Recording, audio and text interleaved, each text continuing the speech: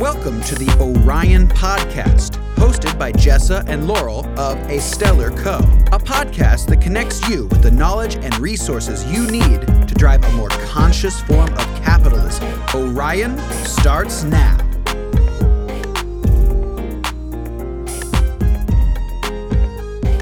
Hey, Laurel. Hey, Jessa. I'd like to introduce our guest today. Yes, we have Dr. Tamsin Woolley-Barker. Thank you so much for joining us. We have been looking forward to this for a while. No pressure. Me too. Hey, thank you so much for joining us. Thank you. And Jessa, how do we know her? How are we connected to Tamsin? So we met Dr. Tamsin through Nancy Mancia, who was with ISOS Group. And Nancy, we were just talking about this before. We're like, well, how do we meet Nancy? And we were introduced to Nancy and her partner, Brian, through Isabel Wynn, who's been a huge connector for us. And so just our constellations have brought us to you today. So thank you so much. Well, thank you for having me. I feel like I could read off your biography, but anybody can read off your biography. So I'll prompt it by saying I was really excited when Jessa sent me your info on Team Innovation Group. And then I started to look you up, and then it kept going. And like you were involved in so many things. And then I got your book, and this to me, like if I were to flip through it, it is highlighted. It's marked up. There's notes in this. Like I have studied it. I'm a huge fangirl. I'm a huge fangirl. And one of my favorite facts about you that everyone needs to know is that you're an Obesian. Yeah, right. Yeah. So aside from living in Ocean Beach and being a best-selling author of this book, Teaming, tell us about your story of becoming an entrepreneur and founding Team Innovation Group. Okay, well, it is an interesting history because I started out as a biologist. I am a biologist. So my PhD is in evolutionary biology and anthropology, but physical anthropology. So I'm really a geneticist. And I studied social evolution in the field. So I was a primatologist. I lived along the Awest River where they found Lucy, right in that area. Yeah, it was great. But I studied the baboons there, and what's amazing is that, that's the cradle of humanity, right? So you can study these other creatures that were around at the same time in the same habitat and the way their speciation patterns and social evolution has happened. And so it helps you understand human evolution. And we were using that to model what you'd expect to see if Neanderthals were breeding with modern humans.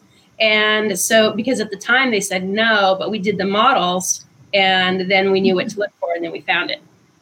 So my model was actually used, for that. So that was really cool. But then out of that, so I was really involved in like wildlife genetics, social evolution, all that kind of stuff.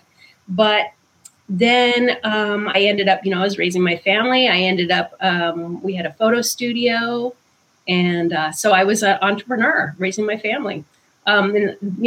Fast forward, and then I ended up in sustainability and executive leadership training for scientists. I worked as a genetic engineer, if you can believe that. Yeah, my boss was a VP at Monsanto. Wow, it's crazy. So I saw the dysfunction of the workplace and the way the silos were preventing innovation, and that's why they brought me in, because they wanted something really out of the box, and they just didn't have it. So that's how I got into that. I saw the business world. I did the entrepreneurial thing and the sustainability thing. And then I found biomimicry. Which I'm guessing your audience is pretty familiar with it, but innovation inspired by nature. Okay. I don't think so. I think you need to let's dive into what biomimicry is. All right, let's do it. Biomimicry. Okay. So here I am. It was 2008. I'm driving down the freeway, middle of recession. Everything's falling apart. Like, what am I going to do? Like, what am I going to do with my life, right? Because none of the dots are connecting properly. And the radio comes on NPR, and it's Janine Benyus who wrote Biomimicry, and she's talking about innovation inspired by nature. and like how a gecko can walk up a wall. And so you can look at the microscopic level and see that these tiny little hairs are actually providing a molecular force that allows them to walk up the wall. And then they use that to reverse engineer like a tape that works the same way. So it's innovations that we can see how nature has evolved these things and emulate it. And they're more sustainable. They follow life's principles. So I pulled over on the side of the road and I was like, that's what I'm doing in my life. And a cop pulled up behind me on the freeway. Are you all right, ma'am? Never been better. I've had an epiphany. I'm enlightened. That's what I said. I had an epiphany. Oh, good God. Right. So biomimicry stopped you in traffic and changed the path of your life forever. And so is biomimicry consulting where you go into a business and you take the principles of healthy living systems or nature and you apply it to the business system or the institution itself so that it's higher functioning? Walk us through why a business would want to take advice from nature. Right. Well, so let me back up a little bit. So I did a lot of biomimicry consulting, and I was working with Fortune 500, 100 companies, and they were doing amazing things. Estee Lauder.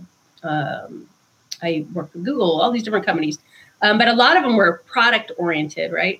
And so the engineers and designers would get super excited about it, like mind blown, right? We have a transformative technology here.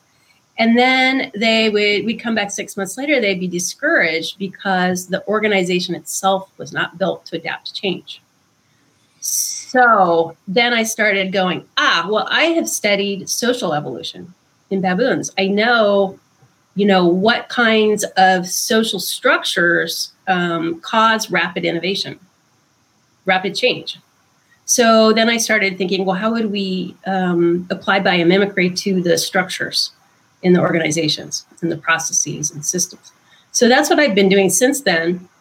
And companies really need it because, obviously right now we're all, there's just so much complexity and interdependence that it's very volatile and you can't predict it. And so, sustainability, you can't get there without emulating those principles. We're living things, we're living creatures, and every living thing is a survivor, right? It's lived for 3.8 billion years, trying different things, what works.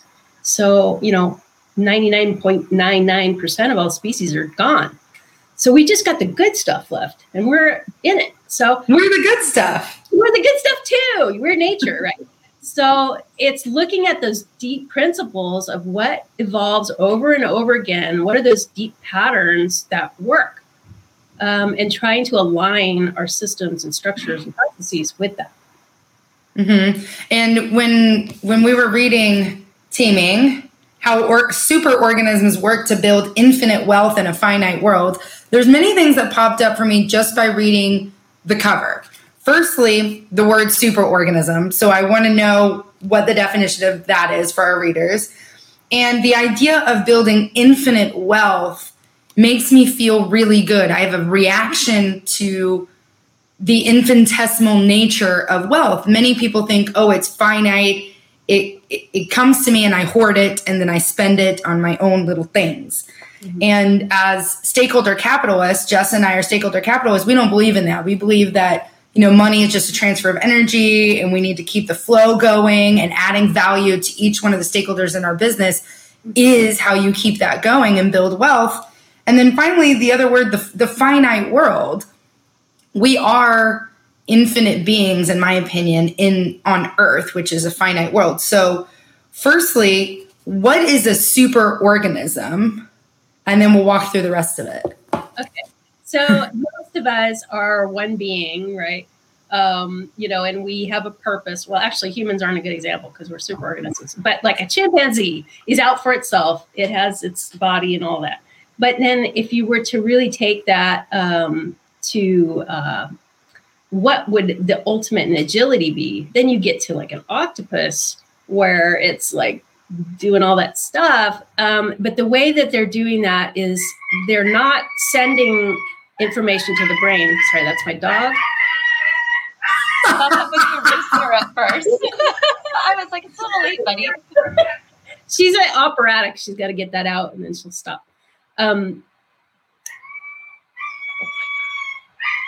Welcome to life. I'm laughing because it woke my dog up. My dog looks over and she's walking over like, what's going on over there? She's upset because she can't come in. Right. So the octopus, it has the same number of neurons as a baboon, if you can believe that. But it's not in its brain. It's in its skin. So it's distributed and it's sensing and responding, in a distributed way. But it's all clones. All those cells in it are still octopus. So the superorganism takes that one step further, where you have like an ant colony where you've got all this distributed intelligence. Each is an individual, genetically distinct, and it's really the colony as a whole that is the organism. There's one queen is the reproductive. There's some males, just a handful, that are reproductives. And when they've been used properly, they toss them in the garbage, actually. If there's any leftover males, they just eat them or toss them out. That's what we needed. Yeah. No, so the definition of a superorganism is organisms that come together into a colony, and they can't survive without each other. So they can survive for a little while, but not very long.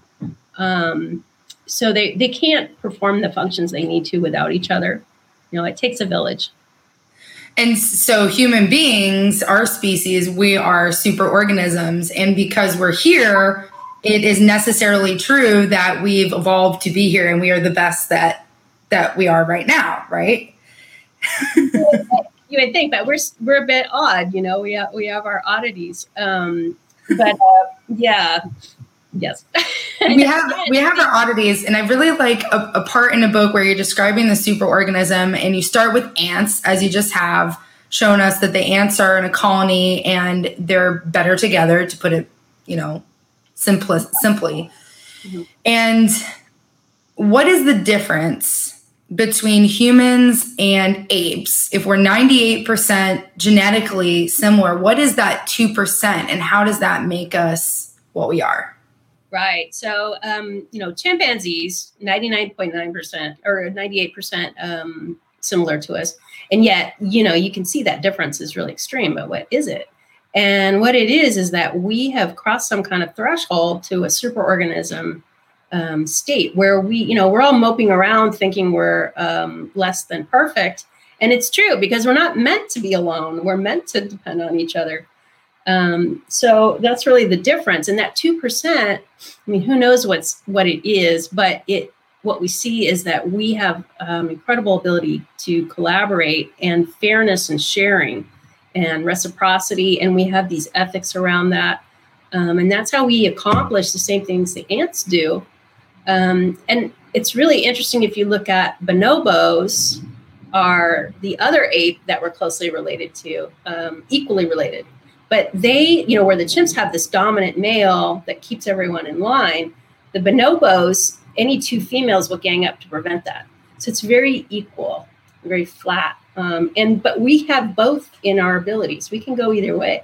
But you could kind of see how that social structure could have turned into the superorganism structure. I recommend our listeners check out the Bonobo Revolution. Oh, yeah. Yeah. Where my women's leadership movement, collective sisterhood. Yes. With that idea that, if a male or someone comes in to disrupt the system or gang up or bully on somebody else, the bonobos come together and they don't let that happen, and they bring everything back into sort of a balanced equilibrium state. To me, that seems like a really peaceful, awesome place to live in, where you're working together, collaborating, and creating that equity and that fairness. And I can see how the metaphor works. Like an ant-like ape, human beings are ant-like apes. And here we are in traditional business structures with the hierarchy. Was that Roxy? With the hierarchy of the corporation itself. walk us through how that hierarchy fails at a certain point. It's kind of like your dinosaur story. Walk us through why that's not working for us as superorganisms. Well, it's interesting. Okay, there's a lot of pieces to that, but it is what it does is it is effectively a filter. So you have all these diverse signals going on, and the hierarchy removes the noise, which sounds like a good thing, right? You get a clear, strong signal, just do this, but it's oversimplified.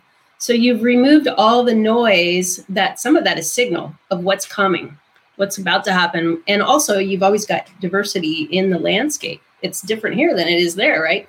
So that hierarchy is removing the signal, stripping it out. So you are always getting hit with things. So it's very reactive state. The person at the top, how are they going to know everything? You know, in a complex world, there's no way. And they don't have eyes and ears on the ground. So they're not able to even perceive all that stuff.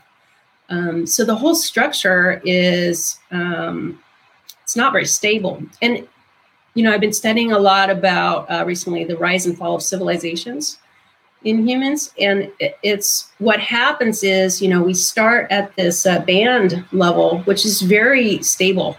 These roving bands like nomadic indigenous peoples. Like some of the societies lasted 9,000 years. But then what happened is we have this cognitive ability. We can only really keep track of 150 people. So as it increased and as you started getting settlements, you start getting these hierarchies and that's very unstable. And so those kinds of civilizations, they don't last more than 2,000 years. So we can do it all. But in terms of sustainability, it's that flat flow state is what we're trying to get to, where you have minimal hierarchy. I was just reading about the 150 people yesterday. I'd never heard of that, or if I did, I forgot. And I started digging into it, and it was talking about, you know, the advent of social media, and now we have to worry what everyone thinks of us, or pleasing all these people as opposed to 150 people. And so, and just like the stress it takes on individuals and how we perceive ourselves in the context of the world. So I want to read a lot more about that because I think it's really interesting. That seems to be the main selection pressure on our big brains, is just keeping track of the politics. Yeah. And then I'm thinking too, as you're talking about all this, you know, I'm not a technical person, and when you're talking about the superorganisms and it takes a village, I mean, we're in a global pandemic, and I don't want to skirt around that as we talk about this because it seems so relevant to what we're going through now in the world and our societies. And you read and learn about the places that have low COVID rates and what they're doing. And they're the village or a community, and they have that sense of community of like protecting their fellow community. It's not just about the individual, but it's about the people around them as well. And so it's, I look forward to someday reading about what people write about the time we're in right now and like the different, I guess, like the sociology behind it.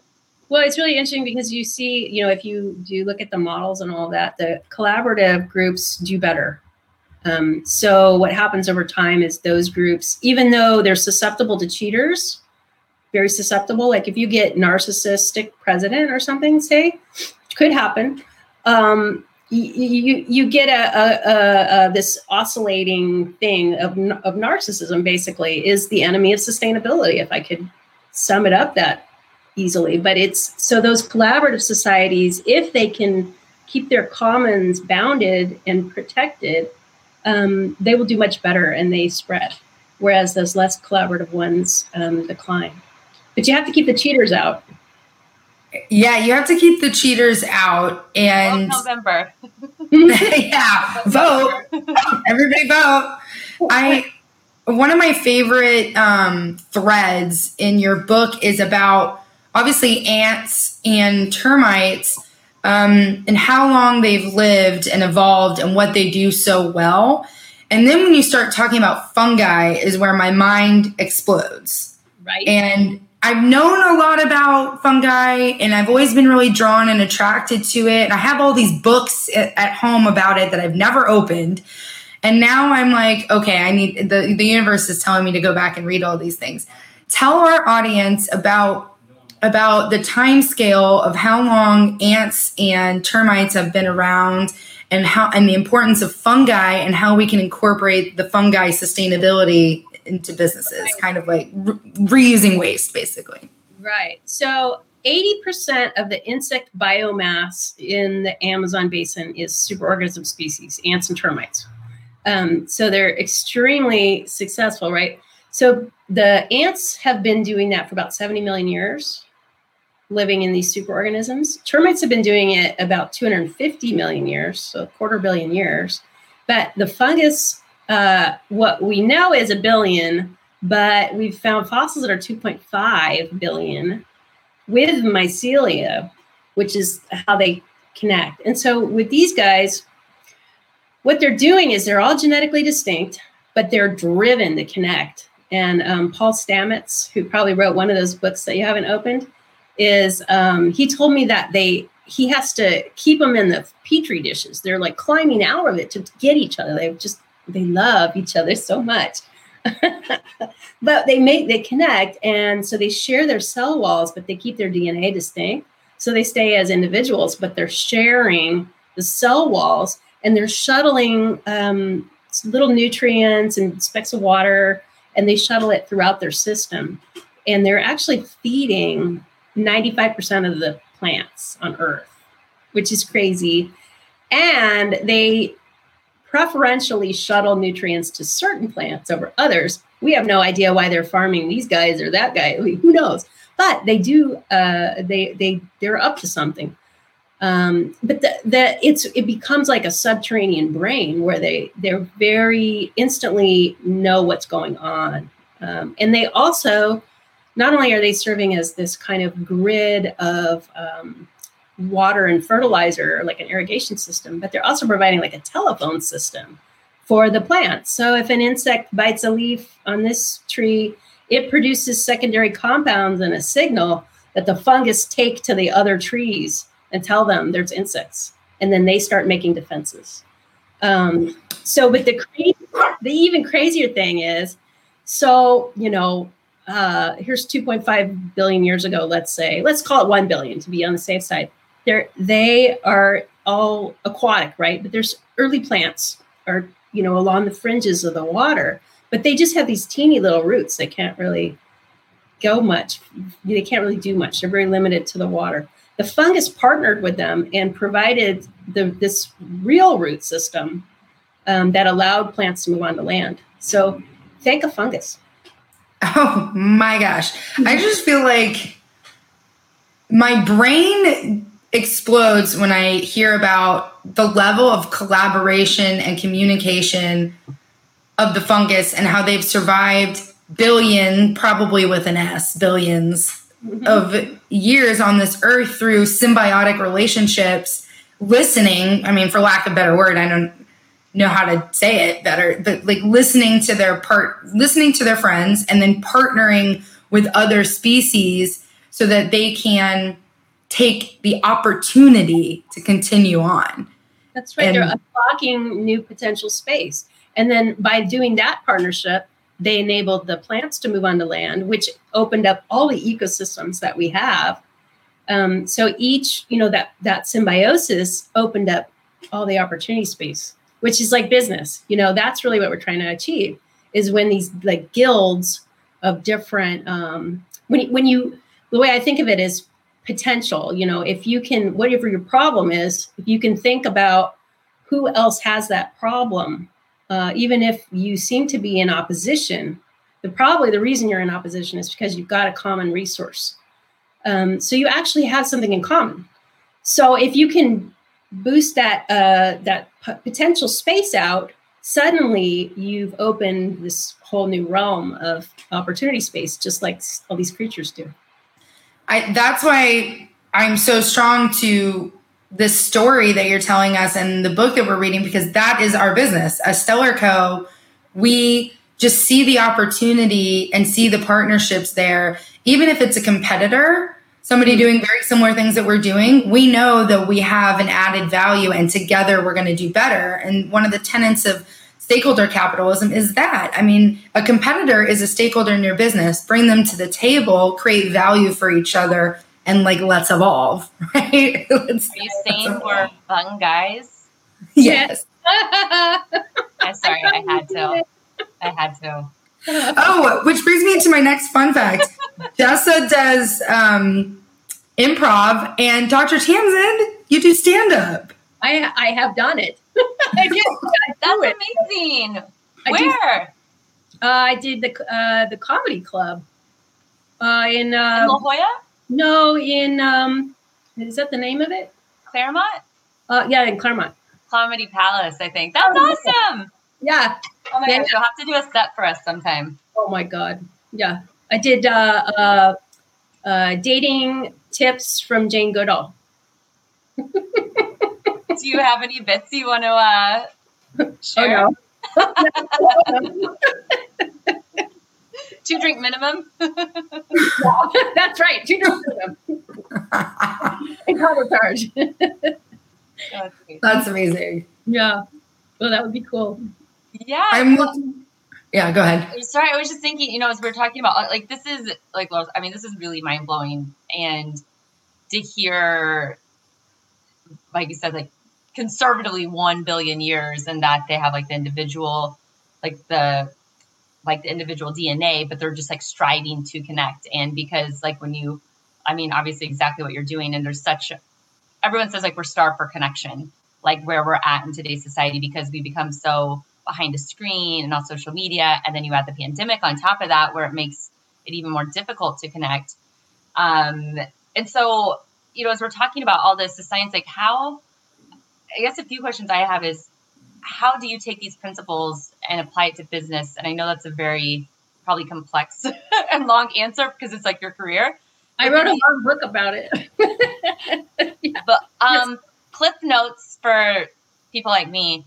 Mm-hmm. And then, and I guess, like, kind of at a basic level, like, something that someone listening to this could take away and maybe apply to where they're at, or like an idea. And then the other part of it too, I was wondering, is how receptive are people to this idea? And I asked that because when you were coming on our podcast and I was telling my friends, and I said, yeah, basically people are treated like machines at work. And it's like, how do you apply, but we're living beings. So how do you apply that to the workplace? Yeah. And it's just like this light bulb moment where, like, it's so obvious, but not at all at the same time. Yeah. And really that, that's what's become the main point of my work is, if we can get people to understand living systems thinking, then we can get to living systems design. And then, then we can do the things that we want to do. So that's been my process of, like, getting people to realize, like, we're animals. Our societies, our animal societies, they follow principles and patterns that we see, that you can see outside your door anywhere. And these are fractal patterns that happen at every scale. So when you really look at that, you start to realize that what sustainability really is maintaining that dynamic equilibrium. So it's not, we've almost defined sustainability in terms of our machine mind, of, like, how can we keep extracting in this way? But really, it is, it's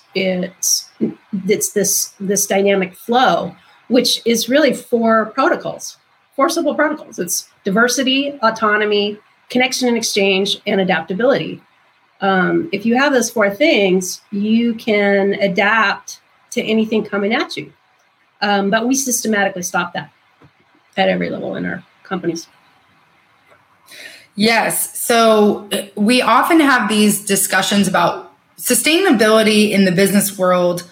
Like, our biggest, I need to stop saying the word but we tell people that you have to define sustainability for yourself, because it means different things to different people. Yeah. And for me, it means sustainability is being long lasting and resilient to change. it doesn't necessarily mean that you evolve or you elevate. To me, it's like you're long lasting and resilient to change. And maybe that's because my machine mind is coming up with that. But then I think of the idea of regenerative value and how does a business become regenerative? And in your book, Teaming, you mentioned that there are 5 components for superorganisms to compound their value or add value over time, which in my mind is what regeneration is just adding value throughout. The first is you cultivate collective intelligence. I'm a big fan of that idea. The second one is nurture swarm creativity. Ooh. The third is rely on distributed leadership. I love that. I'm a big fan of like getting it all out there. Depend on reciprocity and sharing. And finally, compound regenerative value. So of those 5 things, each one resonates strongly with me, but it's the idea of compounding regenerative value that to me is how we evolve and elevate our consciousness. Can you explain or summarize like the Cliff Notes, like Jessa said, these 5 principles and how I can just immediately practically apply them in my business and at home? Right. Okay. So, well, collective intelligence, that's like that idea I was telling you about the ants. Each one is an individual with their own brain, their own eyes, ears, whatever ants do. And so that collective intelligence of all of it together is much wiser, the wisdom of the crowd. And so, it's can you gather all those scraps of information and integrate them? And of course, we know we're diverse, but it's the inclusion and the authenticity. We go to work and we're suppressed. We come with our professional face. And we, what you were saying about, you think of sustainability as resilience to change. Inherent in that is some kind of bouncing back to some ideal state, which there isn't one, right? And it's always changing. You have to evolve to keep doing it. But that's hard for us to get our minds around. Okay, so the collective intelligence is all those little bits and how do you integrate them? Swarm creativity is really a similar thing, but it's the innovation. Like how do you keep coming up with new things and to a purpose, every time you get into, you got to have shared purpose. And I think that's what's really missing for us a lot in our companies is that we're just doing what we're told, but we don't really have a shared purpose. And that feeds into all of the turnover, all of that. So what are the kinds of patterns and processes you can put in place to increase swarm creativity and collective intelligence? It's really getting people to show up as their authentic selves and to give them space to do that, listen to them. And that's where the distributed leadership comes in, because to do that, you really need leaders that are suppressing dominance, for lack of a better term, and facilitating inclusion and diversity, authenticity. So like in ants and honeybees too, they work in these groups of 3. I mean, I don't know how sticky this is, but these little teams. And so one of them is a leader where they're very social and they're communicating with other teams and they're climbing up blades of grass to see what's going on. And the other 2 get to work. And so the leader moves them to wherever they should go, but they're a specialized group, like a team, like we have. And so that's that distributed leadership is that 30% of them are leaders. And then, in chimps and bonobos, leadership's super important, right? But for us, we've taken it to this other level of where it's really a superorganism. So the purpose of a leader becomes suppression so that everyone can be included, so that you can get the benefits of the collective intelligence and the swarm creativity. Because, you can't do it with the dominance hierarchy. And then the reciprocity and sharing are those methods that we use to maintain that flatness, to keep each other, allowing for each other's freedom. Because that's if you don't have the distributed leadership, then you don't have the autonomy. And if you don't have that, you don't have the adaptability and you don't have the resilience. So it's very unique to superorganisms, but you can see it in ants and termites. And then the regenerative value is if they do these things, it starts to really increase in value. And you see like I was in Botswana a couple years ago, and there's these like 30-foot termite mounds there. And what they're doing is they go out at night and they collect all these little scraps of grass that nobody else can make value out of. Like they're worthless. They bring them back down into the nest and they feed them to these fungal gardens that they have inside. So they're actually farming, working symbiotically with these fungi to digest this undigestible cellulose. And then that turns into these little fruits that they feed to the colony. But in the process, it makes the ground more richer. And then it attracts herbivores because it's more grass. They attract carnivores. Then you get carcasses into the soil, and that's enriching the soil. And the whole area gets richer and richer and richer. So it's a regenerative hotspot. And that's what we're trying to do, right? Like all of us working independently, bringing these scraps, creating value out of nothing that circles and regenerates the whole landscape. And so that's infinite wealth. I mean, what are the things? So these superorganisms, what they're doing, instead of making their living on finite things, they do it on infinite things, which is like these teeny specks of, let's say, pollen for a honeybee, or ants are collecting little seeds and things like that. The termites are getting these little dead grass, garbage, and even the fungi, mycelial networks are collecting teeny scraps of nutrients and water and collecting them for the trees, turning them into value. So that's really the function of a superorganism in a weird way. I love that. What are some more infinite things? One of your principles is, superorganisms create regenerative value using infinite things. What are some more examples of those? Well, a really good one is trust and transparency. We can always build more trust and better relationships. And so that is an infinite, wealth that we can put that to work. That trust enables us to produce more value and regenerate. And that's really kind of unique to superorganisms. Other organisms don't have that in the same way. I have a question. When you were talking about leadership, like the goal of leadership is to suppress dominance. I think my experience is that stereotypically dominance in the workplace is valued, and those are the people who they talk louder than other people, they assert themselves more. And so what are the benefits of that suppression? And so like and I'm trying to think about this as like, because dominance I think is mistaken for leadership.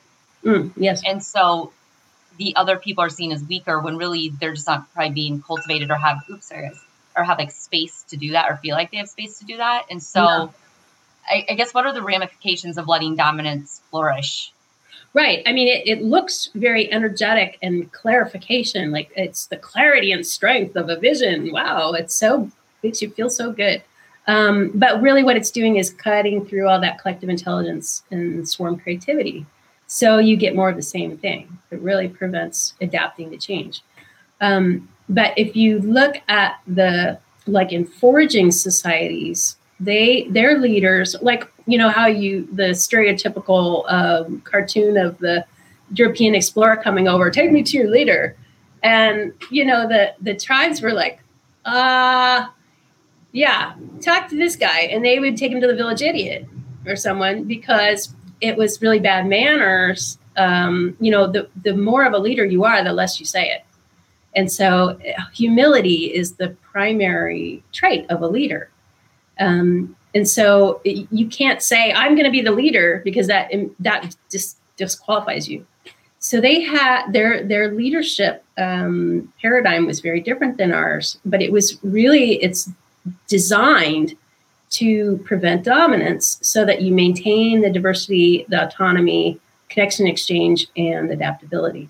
So it's actually maintaining those 4 protocols of sustainability, which is totally different than our concept of leadership today. And it's really hard to see because, like if you look in their records, the Europeans were like, they don't have leaders. They don't have that. But they did, but they didn't want to admit it. Yeah. How does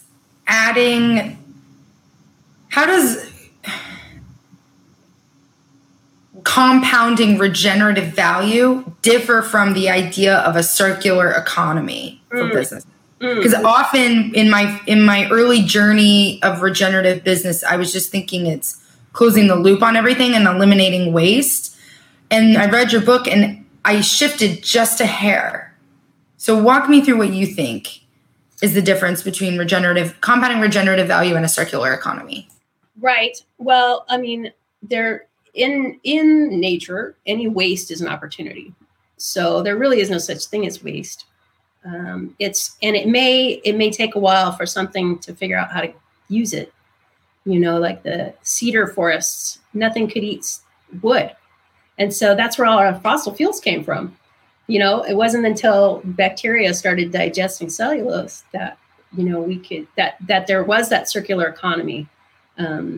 Otherwise, you get a buildup of something which turns into a resource, which we have tapped. But the regenerative value that I talk about in teaming is on one level within our species. So it's really what comes out of our collaboration as a superorganism. But then if living systems are always nested. So if you go to another level, you start coming up with this symbioses, where like the ants and like the leafcutter ants are working with the fungi, or corals are working with algae, or lichen is a fungus and a plant working together. And that's where you unlock that regenerative value. I think that's where you're finding waste that's accumulated and turning it into value that didn't exist before. So that's kind of how I think of the circular economy is really nutrient flows, and some is lost. That's how that is. And some accumulates, and then something will find a way to tap it. So to me, that's really exciting because I don't think of carbon as a problem. I think of carbon as an opportunity because that's the juice. That's what life builds with. So it's like, can we just get it out of the air and back into the biosphere? And then that could be a real game changer. I mean, we could fast forward 5 billion years and think, wow, humans did that. That's cool. That's what I really liked. Fungus. Yeah, we became mycelia. Yeah.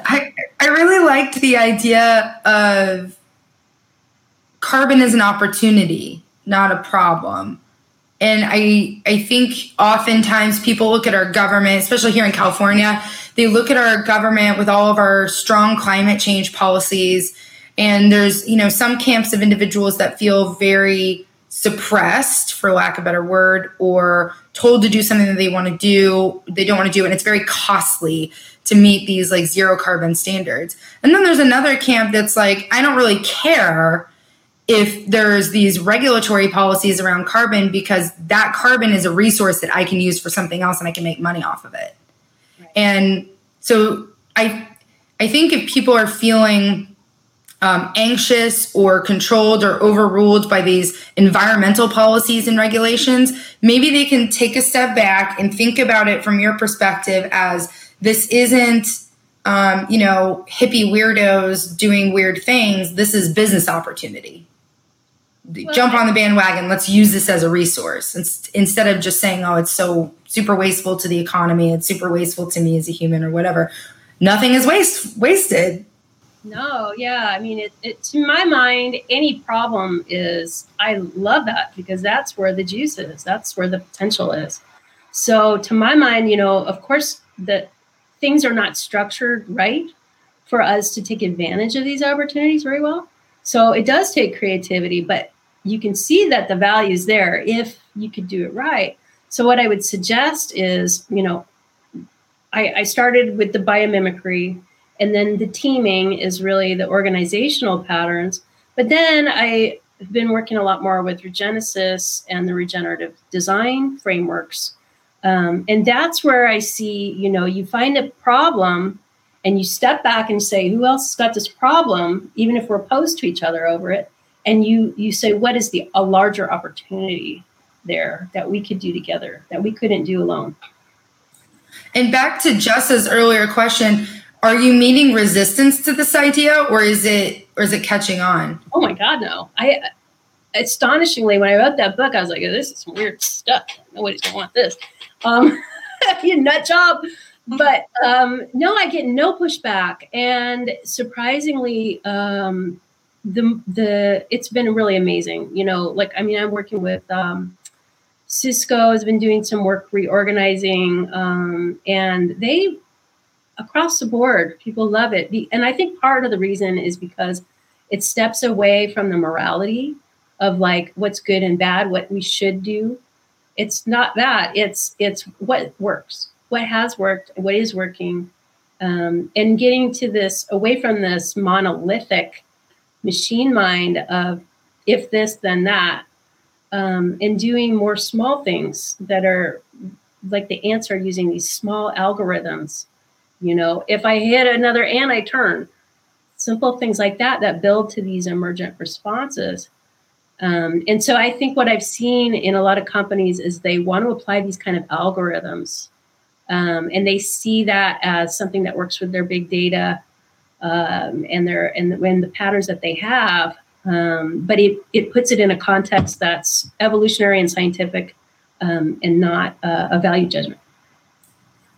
What are some other cool projects you're working on? You mentioned Cisco, you worked with Estee Lauder, Google. What are some other folks or groups or projects that you want to highlight that are exciting? Well, I got a lot of stuff going on right now. I'm writing a new book, The Teaming Transformation. So teaming was kind of the philosophical underpinnings, but this one's going to be very cut and dried, very much like, I'm not a biologist, what do I do? We're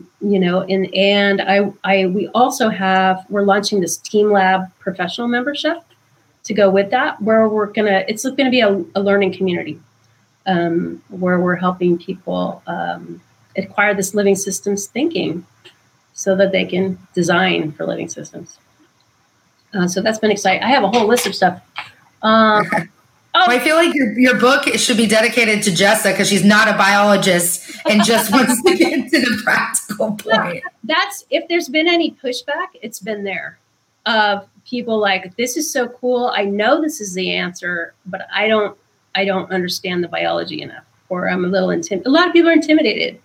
They had bad experiences in high school, or, the crazy thing is, how do we study living things? So we kill them and cut them open.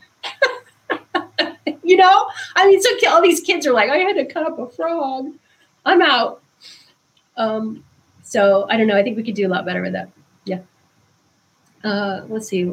So then we also have, this is exciting. We're doing these living systems thinking and design immersions, which we're going to be doing in Anza Borrego. Yeah, come on down, man. We're going to we're joining. January and February, baby. Yeah, so that's going to be really exciting. So if you have listeners that are interested in that, they can go to teaminnovationgroup.com. And we have all our PDFs there, like all kinds of infographic series. We have our team membership is on there. And you'll just stay informed on what's going on. You'll get our newsletters and stuff. The other big project is I'm the dean of the GeoVersity School of Biocultural Leadership, which is crazy. It is a 12,000 acre old growth cloud forest in Panama at the narrowest point of the Americas. So you can actually walk across 35 miles. So what we do is we ride up and we walk over and then we river raft down. So it's you go from the Pacific to the Atlantic. It's pretty cool. But we work with it's cool. And so we work with the indigenous tribes there, but we have all kinds of fascinating, cool people. And it's Regenesis people are faculty. My partner's from Regenesis. So we have that background. But yeah, it's great. So we just started the Geo School. So that's a gap year program for 18 to 25-year-olds. But there's going to be smaller immersions for business people. And we'll also be doing them in Anza Borrego. That's what I was wondering is for all of these programs, like who should be looking into it, or who do you recommend look into it? Well, that one's really, if you have kids home from college that are driving you insane, like I have, you just send them to GeoVersity. No, but it's that 18 to 25 group there. But if you have any kind of group that needs a venue in an amazing place, this is for you. And then that is for like management teams can come in and we're doing salons for policymakers, healthcare. They're going to be targeted to topics. But then we also have the executive leadership trainings, living systems leadership, and then a lot of other things. We've got a really great GIS team. So we're designing this virtual Gaia, which is we're modeling the Earth so that we can see it breathe like an organism. Yeah. And then anybody can feed their data into it, and hopefully everybody will. And so then you'll see regenerative hotspots, and you'll say, "Oh, what are these ants doing over here? These people ants." And it's working, and then you can borrow. But it becomes a system because right now everything is managed in this machine-like matrix. I know one of the co-founders of GeoVersity is Vern Harnish, and so I'm gonna pull out his book for a second. Oh, you have it. Well, the Scaling Up one. Yeah. And for those of you that know him, he's best known for his Rockefeller Habits and Scaling Up books. He's highly regarded. He also founded the entrepreneurial organization EO, which I think has like 15,000 members. Yeah. Something like that. But we'll interview him sometime. How did you get connected to Vern, and how did he get incorporated into GeoVersity? Because to me, I've only known him in this world. I didn't know him in a geo world. Right. Well, so he's an interesting person that reads voraciously. So he reads everything, and he really is he just found biomimicry, and he was like, "What's that? I need to know more about that." So then he brought me in as a speaker for that. But actually, he was already the chair of GeoVersity because they had James Cameron came in, and they were doing their Avatar video game. And it's all the artwork's done in Mammonie in GeoVersity. So that's all. Yeah. And then James Cameron, Vern's like, "You got to read this book by Tamsen." So James Cameron read that book on the spot there and was like, "This is what we're doing, man. We got the mycelial in there. This is what we're doing." So I think that Vern kind of took on the chair because he was so inspired by that and saw that potential. And then he's just deepened into it. And now he's my biggest fan. That's what he says. He's just amazing. Yeah, he's great.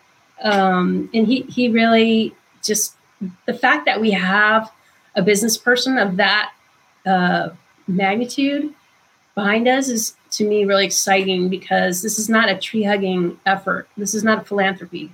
This is something that we're doing because we are trying to create regenerative value. And that may look different than it does now. You know, what value means could change. It's inspirational. Yeah. So wait, does that mean you inspired the Avatar video game? That's what Vern says. I mean, it sounds like it. He makes me feel so good. I'm like, did I do that? All right. Okay. That's pretty, that's bucket list for sure. Yeah. No, we have a really amazing team. GeoVersity was started by Wavy Gravy in the Grateful Dead in like way back time. So it's 30 years. We're celebrating our 20th anniversary in Panama and the 30th anniversary of University. You are probably going to see one or both of us there with bells on our toes at University. And get this, Jane Goodall's been there 5 times, and she loves us. Yeah. Of course she does.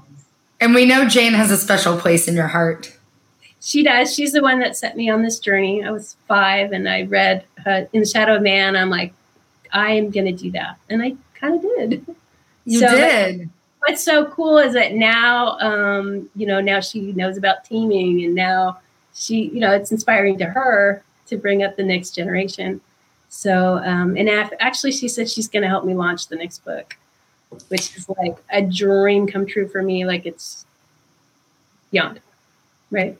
That's so exciting. Congratulations on all of the wonderful things. Yeah. Everyone hang in there. Knock on wood. Thank you so much for sharing all of this knowledge. Thank you so much for everything that you put out into the world. It's inspiring me. I feel really good and energized and stoked to be on this path with you, and for taking this time to give back and create regenerative value for us. It's the end of our time together. How about you leave us with your 3-point landing? Okay, I'm going to say the 3-point landing is it's a complex and volatile world, but living things have adapted to that world for 3.8 billion years. So we have the answers in our bones, and we just need to align our systems, structures, and processes with our living nature.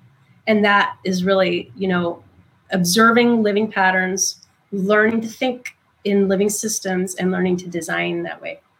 And I think if we do that, we can regenerate value, and we'll all be fabulous.